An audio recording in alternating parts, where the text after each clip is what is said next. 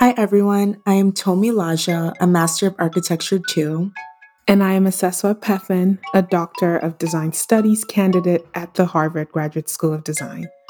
The Nexus is produced in conjunction with a commitment to the Francis Loeb Library to acquire and create an open access bibliography of various media suggested by the community at the intersection of race and design. Today, we have the pleasure of having Kennedy Yanko and Camille Bacon in discourse together. Kennedy Yanko, born 1988, St. Louis, Missouri, is a sculptor and installation artist working in found metal and paint skin. Yanko deploys her materials in ways that explore the limitations of optic vision, underlining the opportunities we miss when looking with eyes alone. Her methods reflect on dual abstract expressionist surrealist approach that centers the seen and unseen factors that affect, contribute to, and moderate human experience.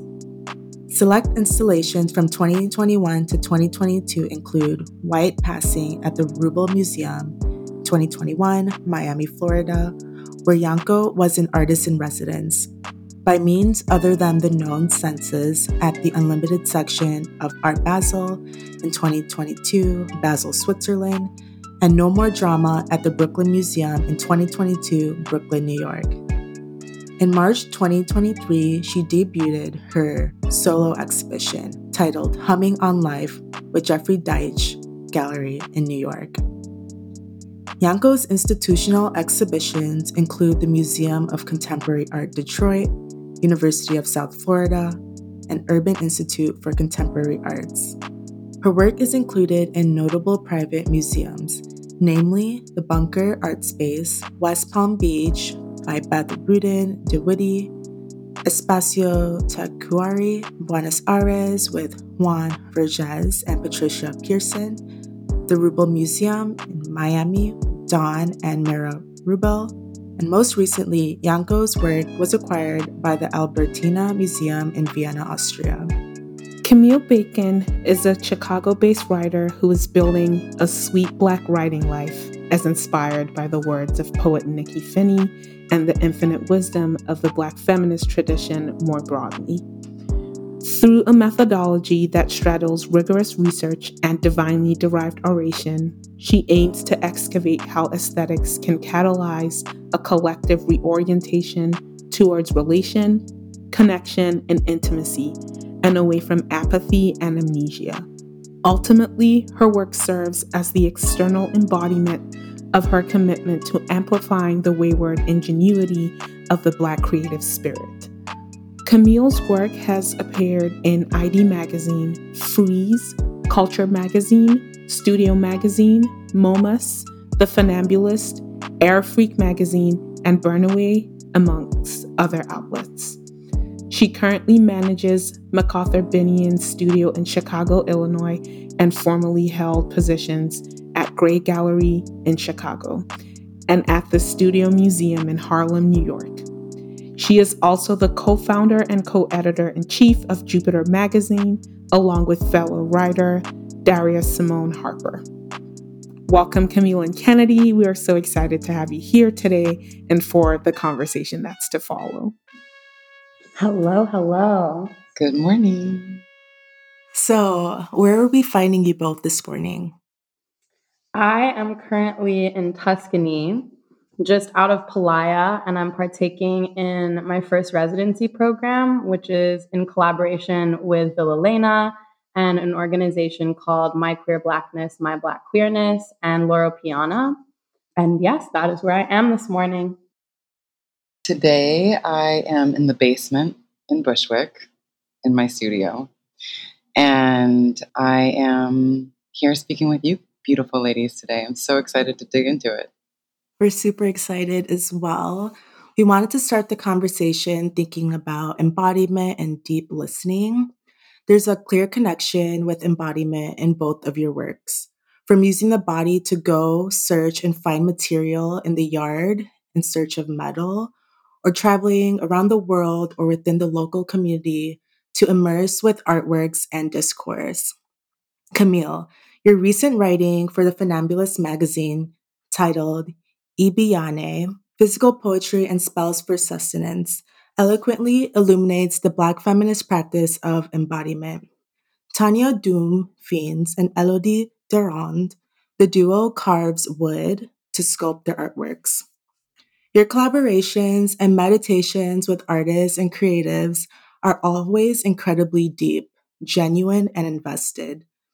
What practices have you cultivated in your life to achieve the depth of attention in your listening, both with the artworks as well as discourse during studio visits? How has this impacted your practice? And can you speak a bit about your process and the role that embodiment plays in your own research and writing?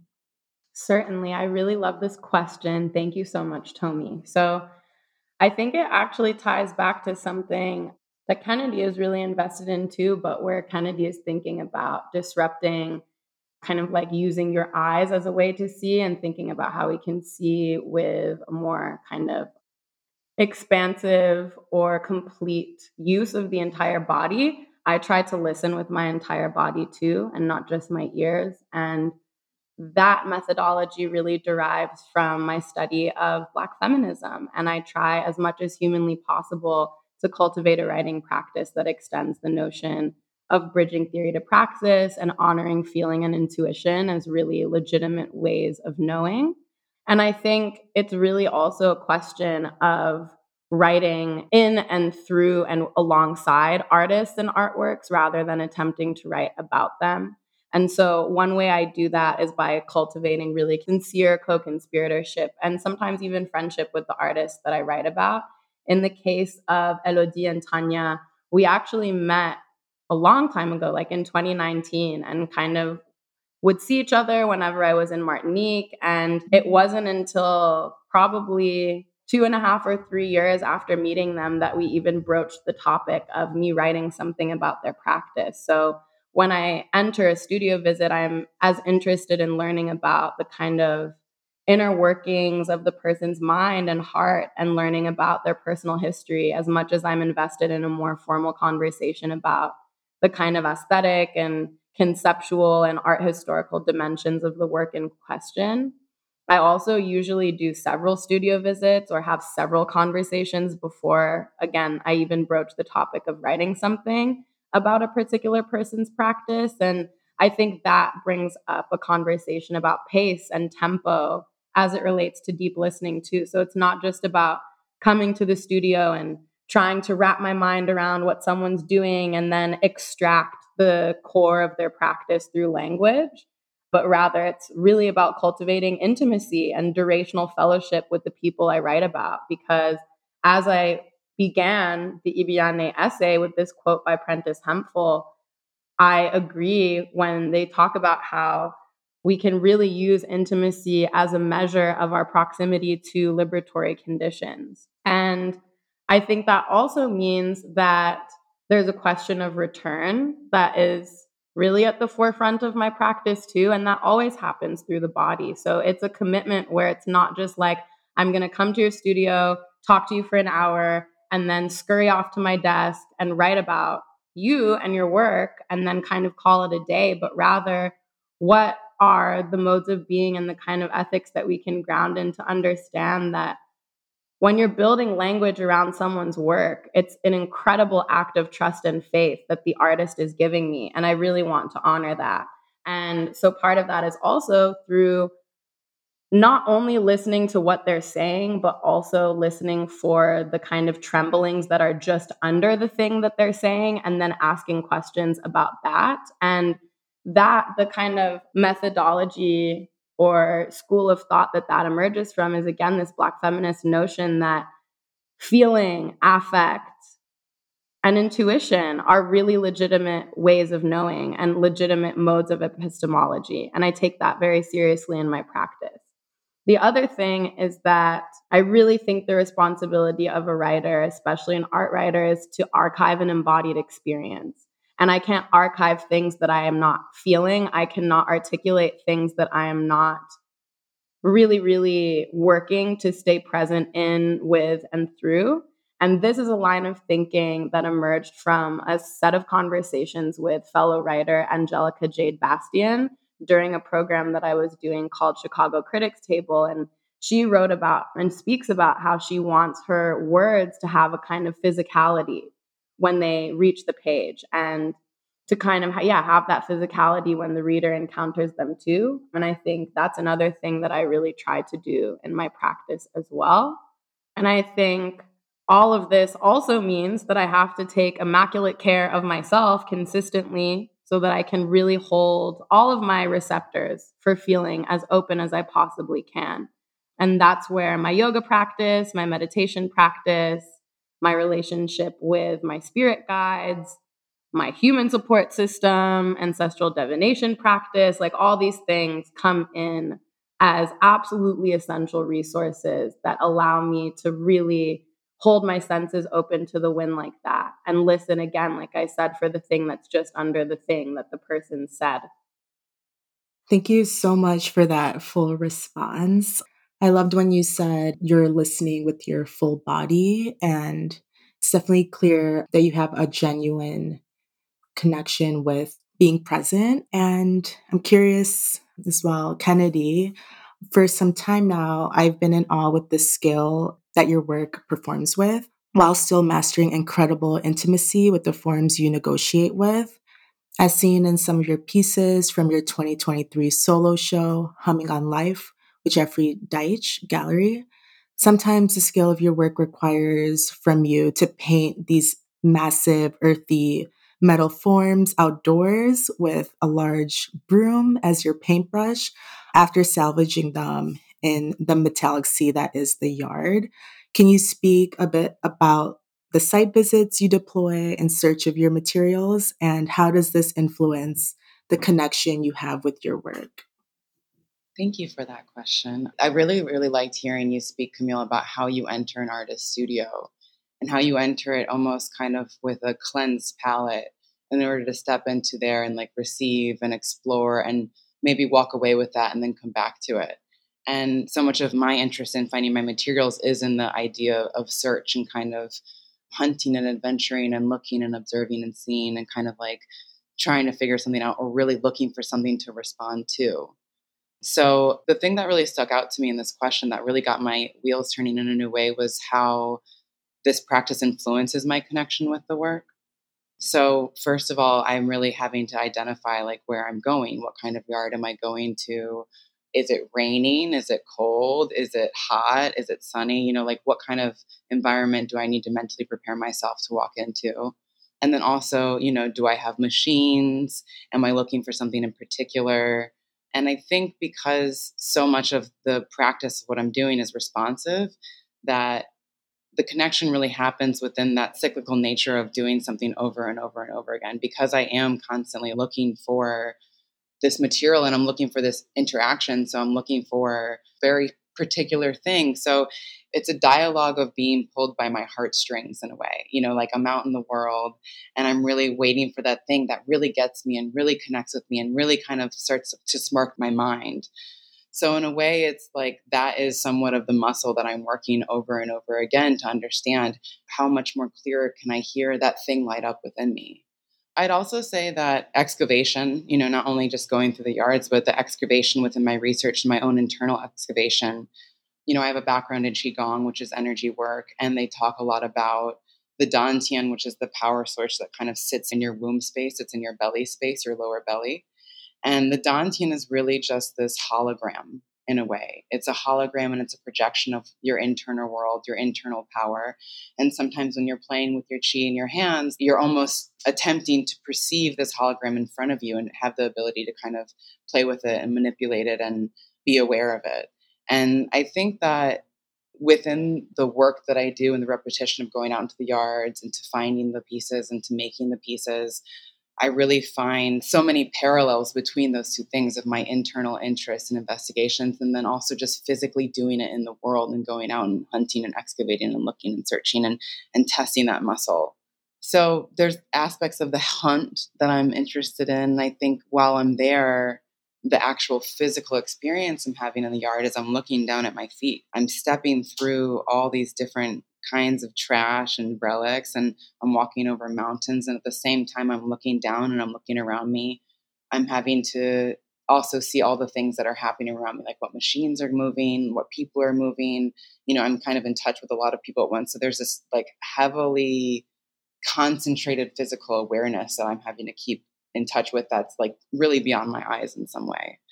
And I think that physical awareness, that particular kind of perception, it really does feel choreographed in a way when I'm moving through these spaces, whether I'm stepping over something or dipping into something, it's a more delicate movement. But if I'm pulling something, it's this vigorous, heavy, like kind of swinging my weight around movement. So there is kind of this like choreographed sense of going back and forth between spaces. And I think that within the physical making of finding my materials, that's definitely the beginning of that dialogue.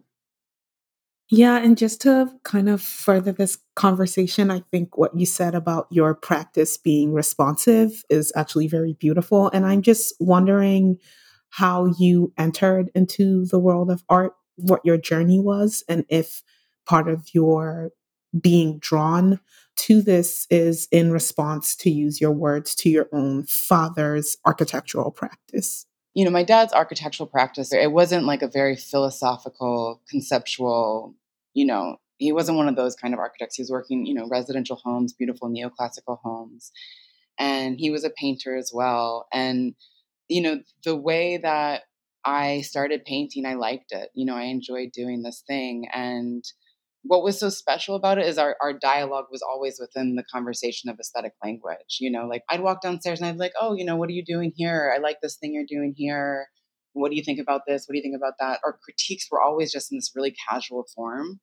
It was a form of having a discussion and dialogue with a father, but it was also kind of like a love language in a way, because I think that we both found a space where we could explore through a medium as people who are interested in beauty and making and moving. Yeah, I think your analysis of you both having two very different, do I say connection or approaches to your practice, but still being able to find that connection in the love of appreciating what was around you, to go back to our first questions and conversations where Tomi's talking about embodiment and the relationship between the body to space and what is around you, and how that was a connection for both of you in your work. And I'm also now curious about Camille's journey into arts writing. And it seems to be one where you've allowed yourself to trust in your own experience and lead you to where you are. And you've studied Africana studies at Smith College, taken a year off of school to practice and study yoga. And now you're managing an art studio. And when Tomi and I were discussing this conversation, one of the things that came up is how we don't speak enough in design discourse about the relationship of Black art and design and Black spiritual practice and heritage, and how this is something that's very difficult to separate. And I'm wondering if you can speak on your own experience with artwork and how you entered into your art writing practice, and how this has become kind of an extension of your own spiritual practice. Certainly. You're absolutely right in identifying that it has been cosmic leap of faith is really how it all started. I was actually studying chemistry in school before. I was majoring in Africana studies as well, but had full intention of becoming a gynecologist. I remember I was in Martinique at my grandmother's house. It was the winter break between junior my junior year, first semester and second semester. And it was getting time to take the MCAT. I had taken all the pre-med classes, and I had to have this kind of like return to faith moment with myself that I now have the language to understand. But at the time, I was really kind of allowing my subconscious to lead me entirely and allowing the unseen to kind of seize me in a particular way. And I ended up writing in my journal, I'm going to let myself free fall. I'm going to take this cosmic leap of faith. That was very, very unlike me. I formerly identify as extremely type A, extremely kind of like rigid in the ways that I understood my own self. And if I put my mind to something, I wasn't going to stop until it was finished. Now, obviously, medical school is perhaps not something that we want to approach with that kind of mentality for obvious reasons, but that's really how it started. I mean, yeah, I told myself I have absolutely no idea what is going to catch me, but I know that something will. And exactly a week later, I got an email from my school's museum, and they were essentially promoting an exhibition called Black Refractions. And all of the work was culled from the Studio Museum's permanent collection on a whim, very superficially, because I loved the image that they chose to promote the exhibition. It's Lottie Mama by Barclay Hendricks. And I show up for the tour. It was early February of 2020, and I happened to be the only student who signed up to tour the show on that day. So the curator walked downstairs and she led me through the exhibition. I, at that point, did not know what a curator was, completely took for granted kind of like the ways in which art objects end up on walls, let alone on walls beside one another or in space beside one another. And I asked her so many questions. We made it through maybe like half of the first floor of the show. And she was kind of just after an hour, like, her name is Emma Chubb also. She's incredible. She still is at Smith, and highly recommend anyone who finds themselves in Northampton, Massachusetts, to go to the Smith College Museum of Art and say hello to Emma. But she was kind of like, okay, I need to go keep doing my job, but clearly something has been ignited here, and sent me a bunch of resources, internships to apply for. And that's how I started to understand that I could make a life for myself in this thing that we call the art world. And one of my kind of like older friends from school, she was a senior when I was a freshman, ended up taking a 2-year post-bac kind of like position at the museum. So she was still there as all of this was unfolding. And she happened to be running the museum's blog at the time, and was basically like, we need someone to write something about some aspect of this show. And do you want to do it? And I was in my era of the cosmic leap of faith. And so I said yes. I had never really written about art in a formal capacity in that way, let alone published writing before. And I ended up writing a short reflection on that Barclay Hendricks painting. And the rest is history. And now here we are. So that's how it all began. And I think for that reason, because again, it really started for me with this cosmic leap of faith, it is completely impossible for me to separate my relationship with art, with artists, with aesthetics in general, and my relationship with my study of Black feminism, which really is my spiritual practice. I really think of all of it as the same thing. Like, if we can imagine the sort of like kaleidoscopic hologram that Kennedy was describing before, like any refraction of the image will bring you right back to another refraction of the same image. And that's really how I think about those practices in my own life too. So after that, I think it's also an acknowledgement that the mind and the body are not separate entities. And therefore, the spirit, the mind, and the body are not separate entities either. And so that's part of why my methodology is so invested in intimacy and so invested in this divine oration and in this kind of channeling, because I've come to understand now that I'm not writing, I'm channeling. Like, I am a conduit. And so it's less about toiling in the sort of cerebral realm of these things, and more so about really writing from that guttural place of how is this object making me feel, and using that as the research question, right? Like, okay, I'm in the face of this art object, I'm feeling XYZ sensations in my body, and that becomes the question, why am I feeling these sensations? And then that's the opportunity to then reach back into, you know, like the Black radical tradition, the people that I study, the people that I read, and all of that good stuff.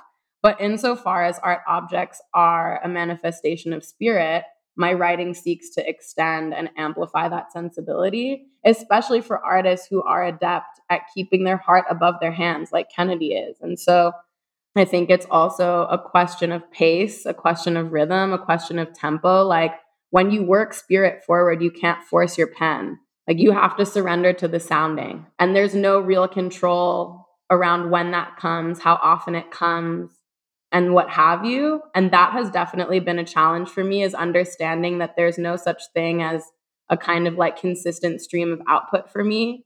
it really happens when it happens. So that's another element of all of this for me, for sure. But I think it's all about surrendering to the natural rhythm of my body, my mind, and my spirit. And I think to work spirit first is to acknowledge that I can be in relation with artworks, that they're not just inanimate objects. They're charged with life force and can be regarded as a sort of ritual object that might allow us to more deeply regard the contemporary condition that we live in, ourselves, one another. And I also think because my practice is imbued with spirit, my approach, the impetus of the pen is not one of evaluation, but it's rather that excavation and that amplification of the spiritual core of the artwork that I am beholding. And I'm not here to treat the object as a cold, kind of like numb, unfeeling thing, nor am I interested in writing about it as such. I want to illuminate that hum, to use the title of Kennedy's last exhibition. Yeah, that's how I think about it. So many thoughts going through my head right now. I think this conversation is happening, or the timing of this conversation, especially for Toby and I, we had a previous conversation in planning for this. And I think we're both finding ourselves in moments of cosmic leaps of faith where we had a conversation about how we've gone through all this school and training, and we're kind of finding ourselves at the other end of it, not particularly doing what we thought we were going to do when we entered. And I think what you spoke about is also another conversation about, in design and art practice, giving yourself the grace to not always be in production, to kind of learn to understand oneself, to be more present with your work. And I think that also wants me to ask Kennedy as well about, you've had these conversations about your own spiritual practice and influences in your art and the influence of navigating. And I was watching a conversation where you were speaking about the seen and unseen factors of the human experience. And I'm just wondering how you then take those aspects of spiritual practices of the seen and unseen, and how do you form and visualize and communicate this in your own art practice? Well, I'd love to kind of really just piggyback off of what Camille was saying, because I think there's so many nuances in how we're approaching things similarly here. And really that it begins with like an embodiment and trust, and kind of just like trusting that I will be provided for, that what I'm looking for will come to me, that the next step is the right step. And I often refer back to this idea of expansion and contraction, and internal expansion and contraction. And it can be really as simple as like thinking about someone you don't like and someone you do like. What is the difference feeling that you have inside yourself when you look at those two different things? And so for me, I'm usually going off of the compass of trusting my expansion. So when I have that little tingle, or when I have that excitement, or when I have that kind of thing, so much of my process has been like, how do I dig through that to go through the conditioned aspects of that for myself? And then how do I go through that and get to the core part of what could potentially be my truth? And can I trust that? And then how do I then I'm building it over and over and over again. Every single time I'm making a decision about what goes where, or what it looks like, or how it feels, or it's like, it's really just that give and take. So for me personally, what I really feel like I'm doing is I'm energetically inserting myself in this work through the activity of making and through thinking. And, I've talked a lot about this idea of transmutation from thought to thing, or the different shows that I've had. Like I'm working with the material of metal, and then I'm working with the material of paint. And these are kind of like the limited palettes that I've given myself to go through and understand these things with. But somehow, a lot of times when I'm making shows and I'm picking up on a particular kind of research, I think post-capitalist desire is such a great example of how that really came through in the work. As I was studying economics, and I was studying kind of like the effect that our interests and our desires are chosen by our economic tides, ultimately, that our minds are simple and malleable. And when you looked at that work, and I was studying this essay, it was called Post-Capitalist Desire by Eric Fisher. And when you look at that work, you can really see the experience of the body and sexuality and chaos in the confines of industrialization. And then I can go to a different show where I'm talking about salient queens, where I'm experiencing and appreciating and breathing into all the different feminine energies in my life that have showed me the way to take up space. And then you see their essence imbued in each individual piece. And like, I do think that that's happening because that's where my intention are, and that's where my thoughts are, and that's where what is coming through my hands as I press into the skin, as I push to the skin. And there's something about having that external physical world that I'm working through and touching. And then at the same time, that internal world, the ancestral world, the spiritual world that I'm churning and investigating and touching. And they're kind of like playing together, in that conversation and in that dance.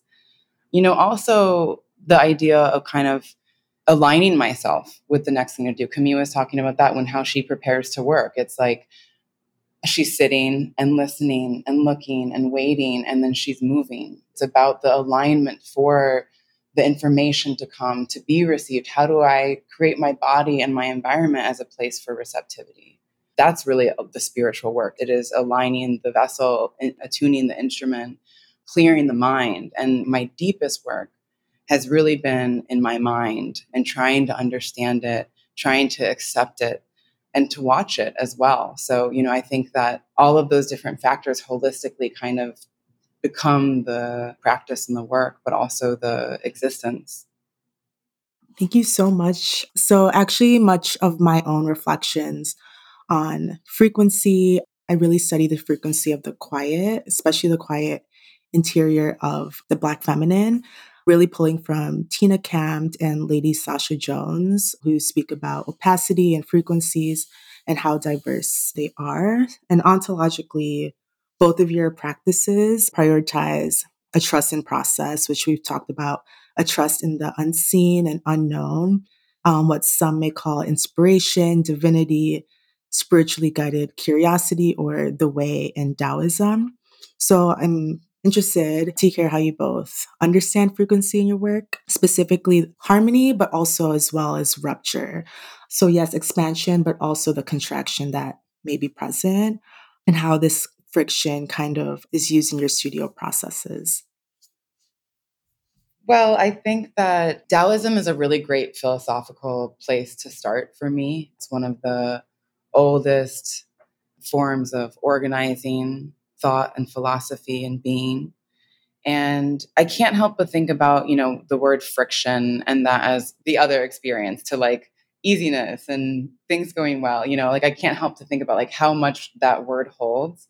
But one of the things that I've also been working on specifically for myself in my life and in my practice the last couple of years is really kind of looking at the darkness, looking at the other side of things, looking at and digging into those things. And the shadow perspectives that I use in my work, sometimes you'll see these lines like jutting through my galleries or through the work or through the pieces. They all really started because I was looking at the shadows that were happening underneath the work. I was tracing these strange shadows on the wall from the different lights and the different angles that they were coming at.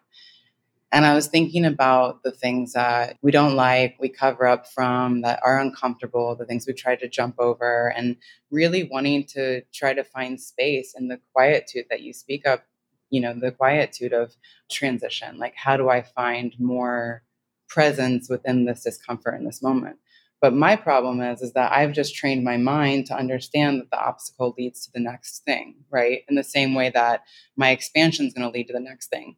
If I'm presented with something, if I'm presented with an issue, the obstacle is what offers me an opportunity to understand something in a deeper way.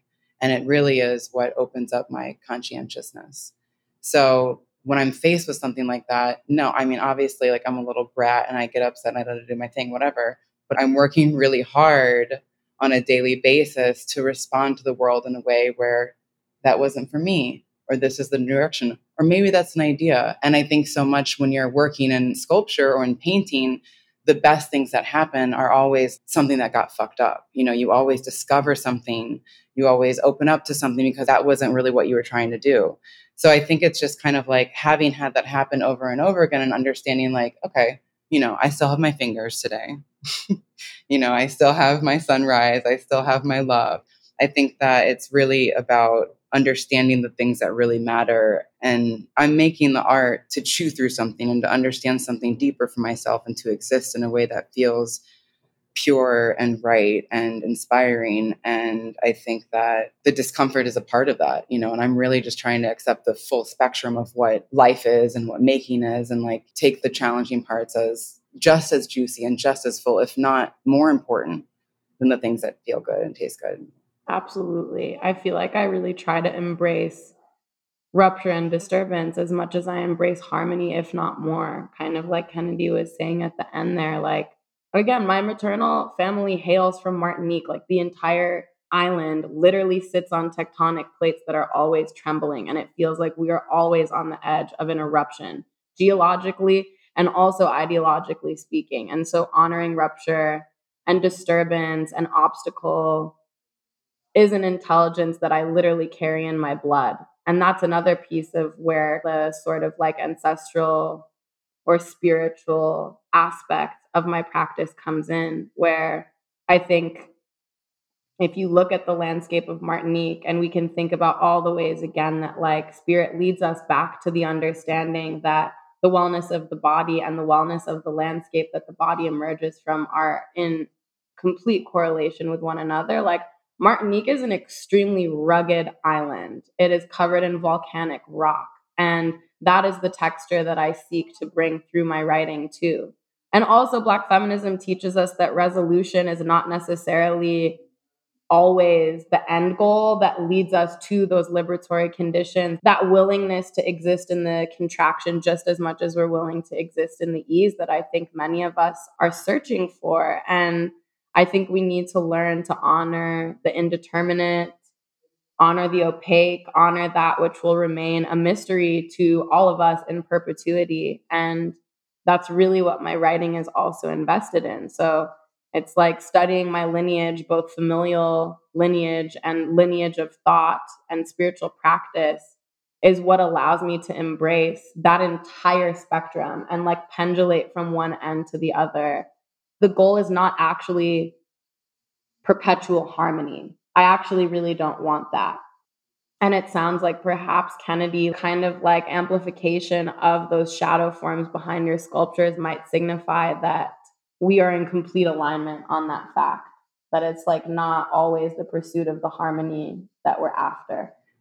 I think that I am interested in the harmony, but I'm interested in it for a different reason. And I think for me, it's about as an example of the phenomena, right? Like when we touch that skin together, that skin holds it.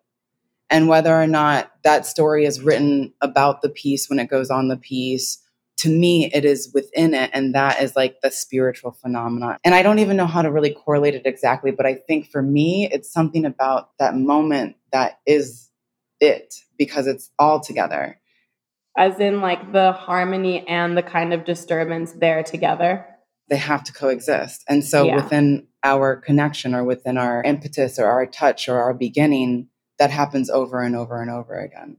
And that's what I mean by the harmony, where it's like, I am this body of mass and I am all of these things. I am all of the things. Mm-hmm. And so in my movement and my touch and my interaction, that thing is transmitted. That's my kind of idea around it.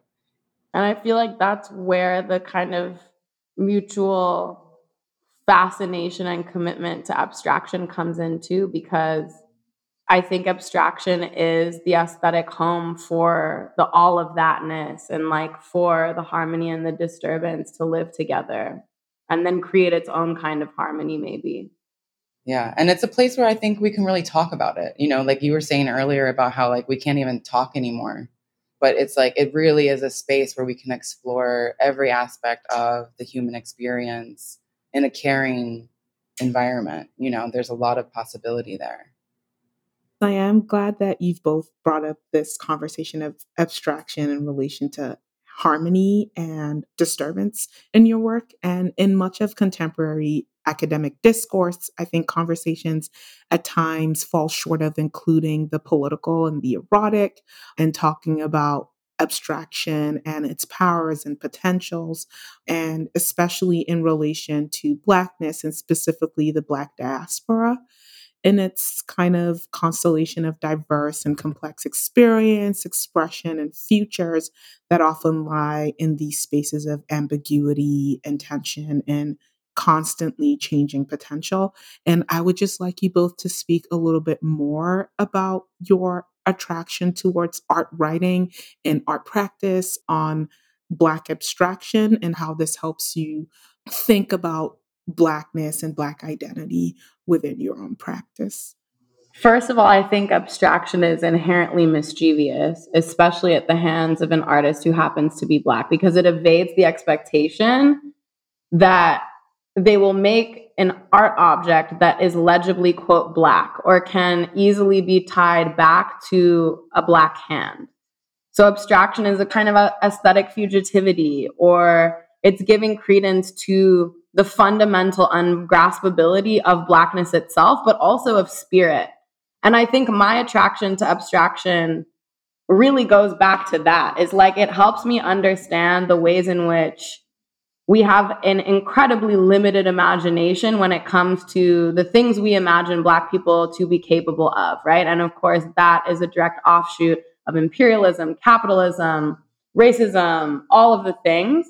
But I think ultimately, like, as a writer, I'm enthralled by the ineffable dimensions of our lived experience. And I love spending time with forms that push the limits of language and challenge me to really excavate a new lexicon to describe the texture of aliveness itself, which of course is always specific to Blackness, as I am a Black woman. And that is the lineage that I'm interested in continually naming, because that, again, is the lineage I emerge from. But it's also a crucial component of what allows us to reckon with the fact that we all have an interiority that no one else will ever be able to fully peer into. And that goes back to Edouard Glissant's idea of opacity, where he's essentially like, under Western frameworks of thought, in order to understand, quote unquote, understand another person or an entity, you have to reduce them and flatten them so that the ways in which they're different from you no longer feel like a threat. And I'm interested in doing the complete opposite of that. So if that kind of framework is what Glissant describes as transparency, I'm also interested in that opacity. But then I feel like Black abstraction can be language that is perhaps sometimes perilous, because I think it unwittingly maybe like participates in that same flattening and reduction that Glissant warns us about, where it's like, I always think about this, like MacArthur always talks about how abstract expressionists learned how to improvise from Black jazz musicians. Also, Norman Lewis was in the room when the term abstract expressionism was coined. Like, he was part of those conversations, and he's never included in those kind of like ABEC survey shows or anything of that nature, I contend, because he's Black. And folks really, again, like, this is where the limiting of the imagination comes in. Like, people cannot possibly imagine that Norman Lewis, a Black man, would be part of that discourse of abstract expressionism. And I think it's what you identified, Aseswa, in your question of like abstraction or like formal puritanism being kind of seen as separate from political, or as separate from having this kind of like social function in excess of being, formally speaking, a beautiful object. And so I think I'm always interested in wrestling with that kind of line of inquiry. But I think at the base, I'm also just a lover of poetry. I'm a lover of the things that make absolutely zero sense. I'm a lover of the things that really bring form to feeling. And as far as visual aesthetics go, I think abstraction is the closest thing we get to poetry, and that both are invested, again, in bringing form to that raw feeling. And like, just as Audre Lorde says that poetry is not a luxury, I think abstraction is also not a luxury. And it plays a really medicinal and antidotal role in my life, just as Black feminist literature does, just as poetry does, because it allows me to have a boundless perception of myself and those that I'm in relation with and the worldly context that I inhabit more broadly, which then positions abstraction as a tool for intimacy building and the cultivation of this kind of relational intelligence across difference, where like you stand in front of the painting that you cannot in 2 seconds come away with a clear interpretation of, and somehow find a way for that not to scare you, or find a way to really inhabit that fear and allow it to move you to something else. Because there are so many modes of interpreting and apprehending an abstract artwork, again, it reminds me that there are countless ways to interpret and apprehend myself, my experiences, the people that I love, all of that. And as someone whose practice is based in language and who really adores a challenge, I also love abstraction because it allows me to reach for more expansive and less declarative vocabulary, where again, it's not about like, this is what Kennedy Yanko means, but more so like, this is what, when I spend time with Kennedy's work, this is what it brings up for me on a sensorial level. And if I'm able to theorize through those sensations, I can make broader claims about the nature of being alive today, rather than trying to, again, like necessarily define what Kennedy's work is about or what aliveness is about, because I actually don't think that's helpful at all. And so spending time with abstraction beckons me to experiment and to improvise and to evade legibility, both in my writing practice, but also in the life that I live in excess of that practice. And if we understand that we're spirit embodied, and abstractions, aesthetic openness, and this like indeterminacy then can help us grapple with what it means to be someone who channels, what it means to be someone who really actually is guided by the unseen in a world that potentially gawks at that way of being. And so ultimately, I think I love it because it affirms the way in which I want to exist in the world and the way in which the people I also love want to exist in the world. And, honestly, when you first came to the studio, I hadn't had my work contextualized by a Black woman with that language and with that kind of understanding before. And it moved me to tears. It moved me in such a deep way because, for me, it's like, my magic is in my hands and in my mind and kind of like how that's all translating in space. So to have it really expanded on for me in a way that opens my mind in a new way and that opens possibilities for me in a new way, I am so eternally grateful to you for the work that you put into doing that. And I think, for me, in relationship to poetry and jazz and feeling and sensation, one of the powers I feel within abstraction, and specifically what I'm finding within these sculptures, is that when you approach them and when you stand within them and in front of them, they are formless in some way. They are levitating in some way. They are indistinctive in some way, and yet so familiar at the same time. And what I attempt to do with these found materials is I'm interested in recontextualizing in your ability to how you perceive them and how you experience them. Like, can you take away the story that you're bringing to it? And that's not something I can say before you walk into a show. And it's not necessarily that I always do enough to respect work, but it's the way that I'm trying to live in my life, which is present and imaginative and allowing possibility and allowing something beyond the definition that my mind has been conditioned to define its own understanding of how we've moved through the world for our own safety, for our own understanding. It's like, how can I get this work to start to challenge all of the immediate connotations of what it must be and what it is, merely from it existing? So, for me, it's really about them boiling down to the essence of my own personal experience that is healing for me, but hopefully opens up the exploration for the others to see parts of themselves within that too. I really love that because that is exactly kind of like the reflection that you just gave, Kennedy, is the reason I was also moved to tears following our studio visit, because there's this quote that Toni Morrison wrote in James Baldwin's eulogy. And I think I might have said this to you, Kennedy, when we were together, but Toni Morrison said of James Baldwin, "You gave me a language to dwell in, a gift so perfect it seemed my own invention." And that's really how I felt when I was standing before the works that were in the studio. In your presence, Kennedy, it was like, it was finally somehow okay in the presence of your artwork for me to be completely unfamiliar with myself and for me to not fear the ways that I was really in that moment awakening to a new dimension of power within myself. And I think that's also why abstraction is so powerful. Like another person that I read constantly and who's like always sort of in my head is Lucille Clifton. And she has this line where she talks about the peril of an unexamined life.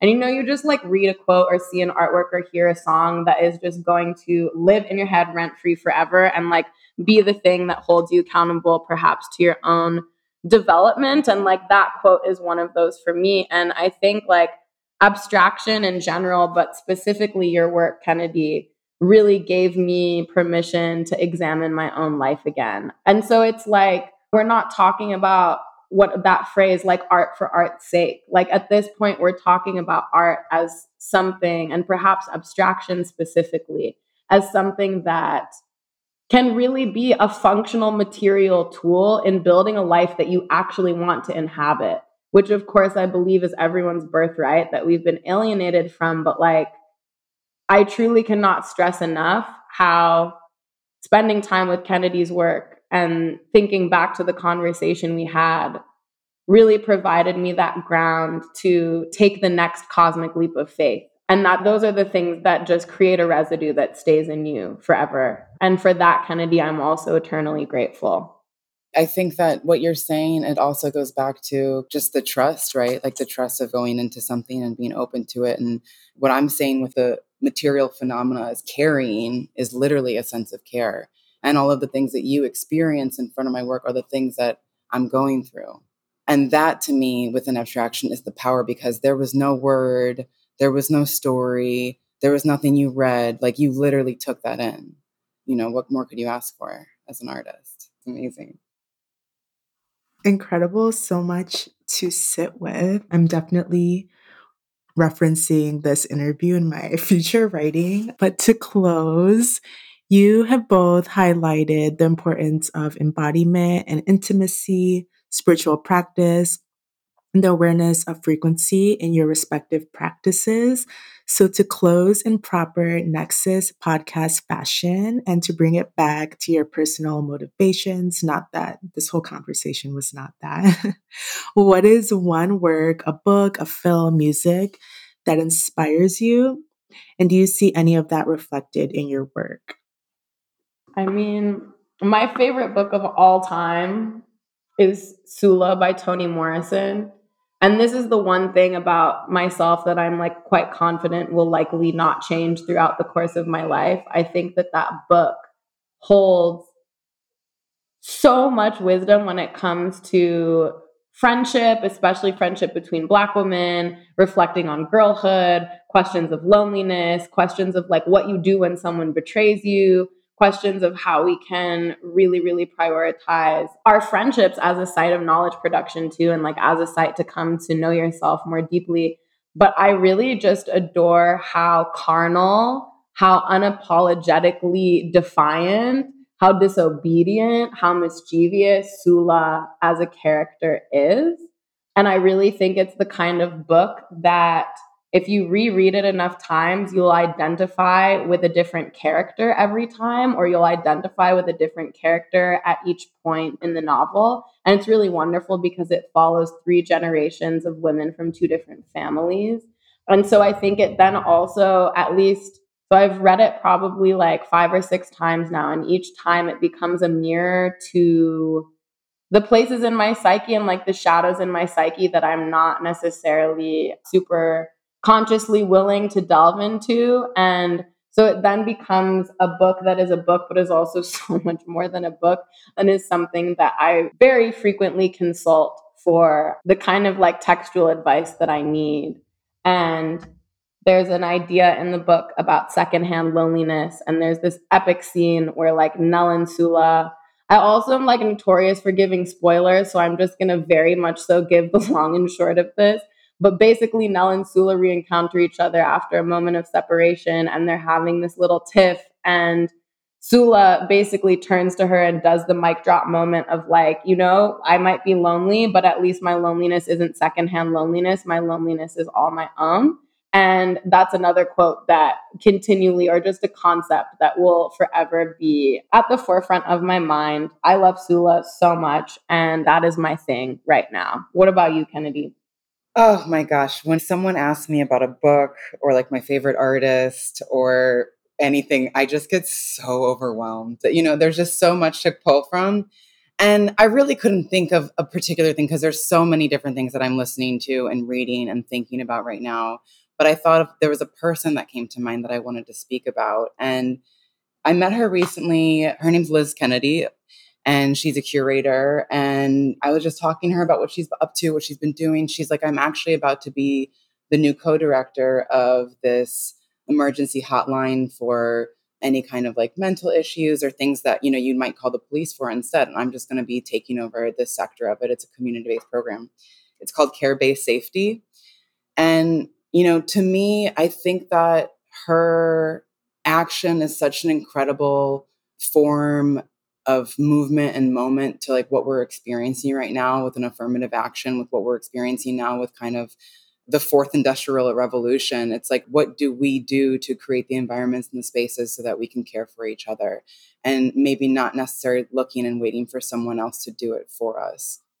Thank you so much. And first, I would like to thank you both for embracing your subjectivity, a dimension that Western canonical thought perpetually attempts to delegitimize. Yeah, this conversation has been beyond affirming. And that brings us to a close. Thank you so much for being here with us, Camille and Kennedy. I am Tomi Laja. And I am Assesswa Epephin, and you've been listening to The Nexus, a product of the African American Design Nexus at the Harvard Graduate School of Design. Today's episode was produced and edited by Maggie Janik, and to learn more about the African American Design Nexus, visit us online at aadn.gsd.harvard.edu. Thank you for listening.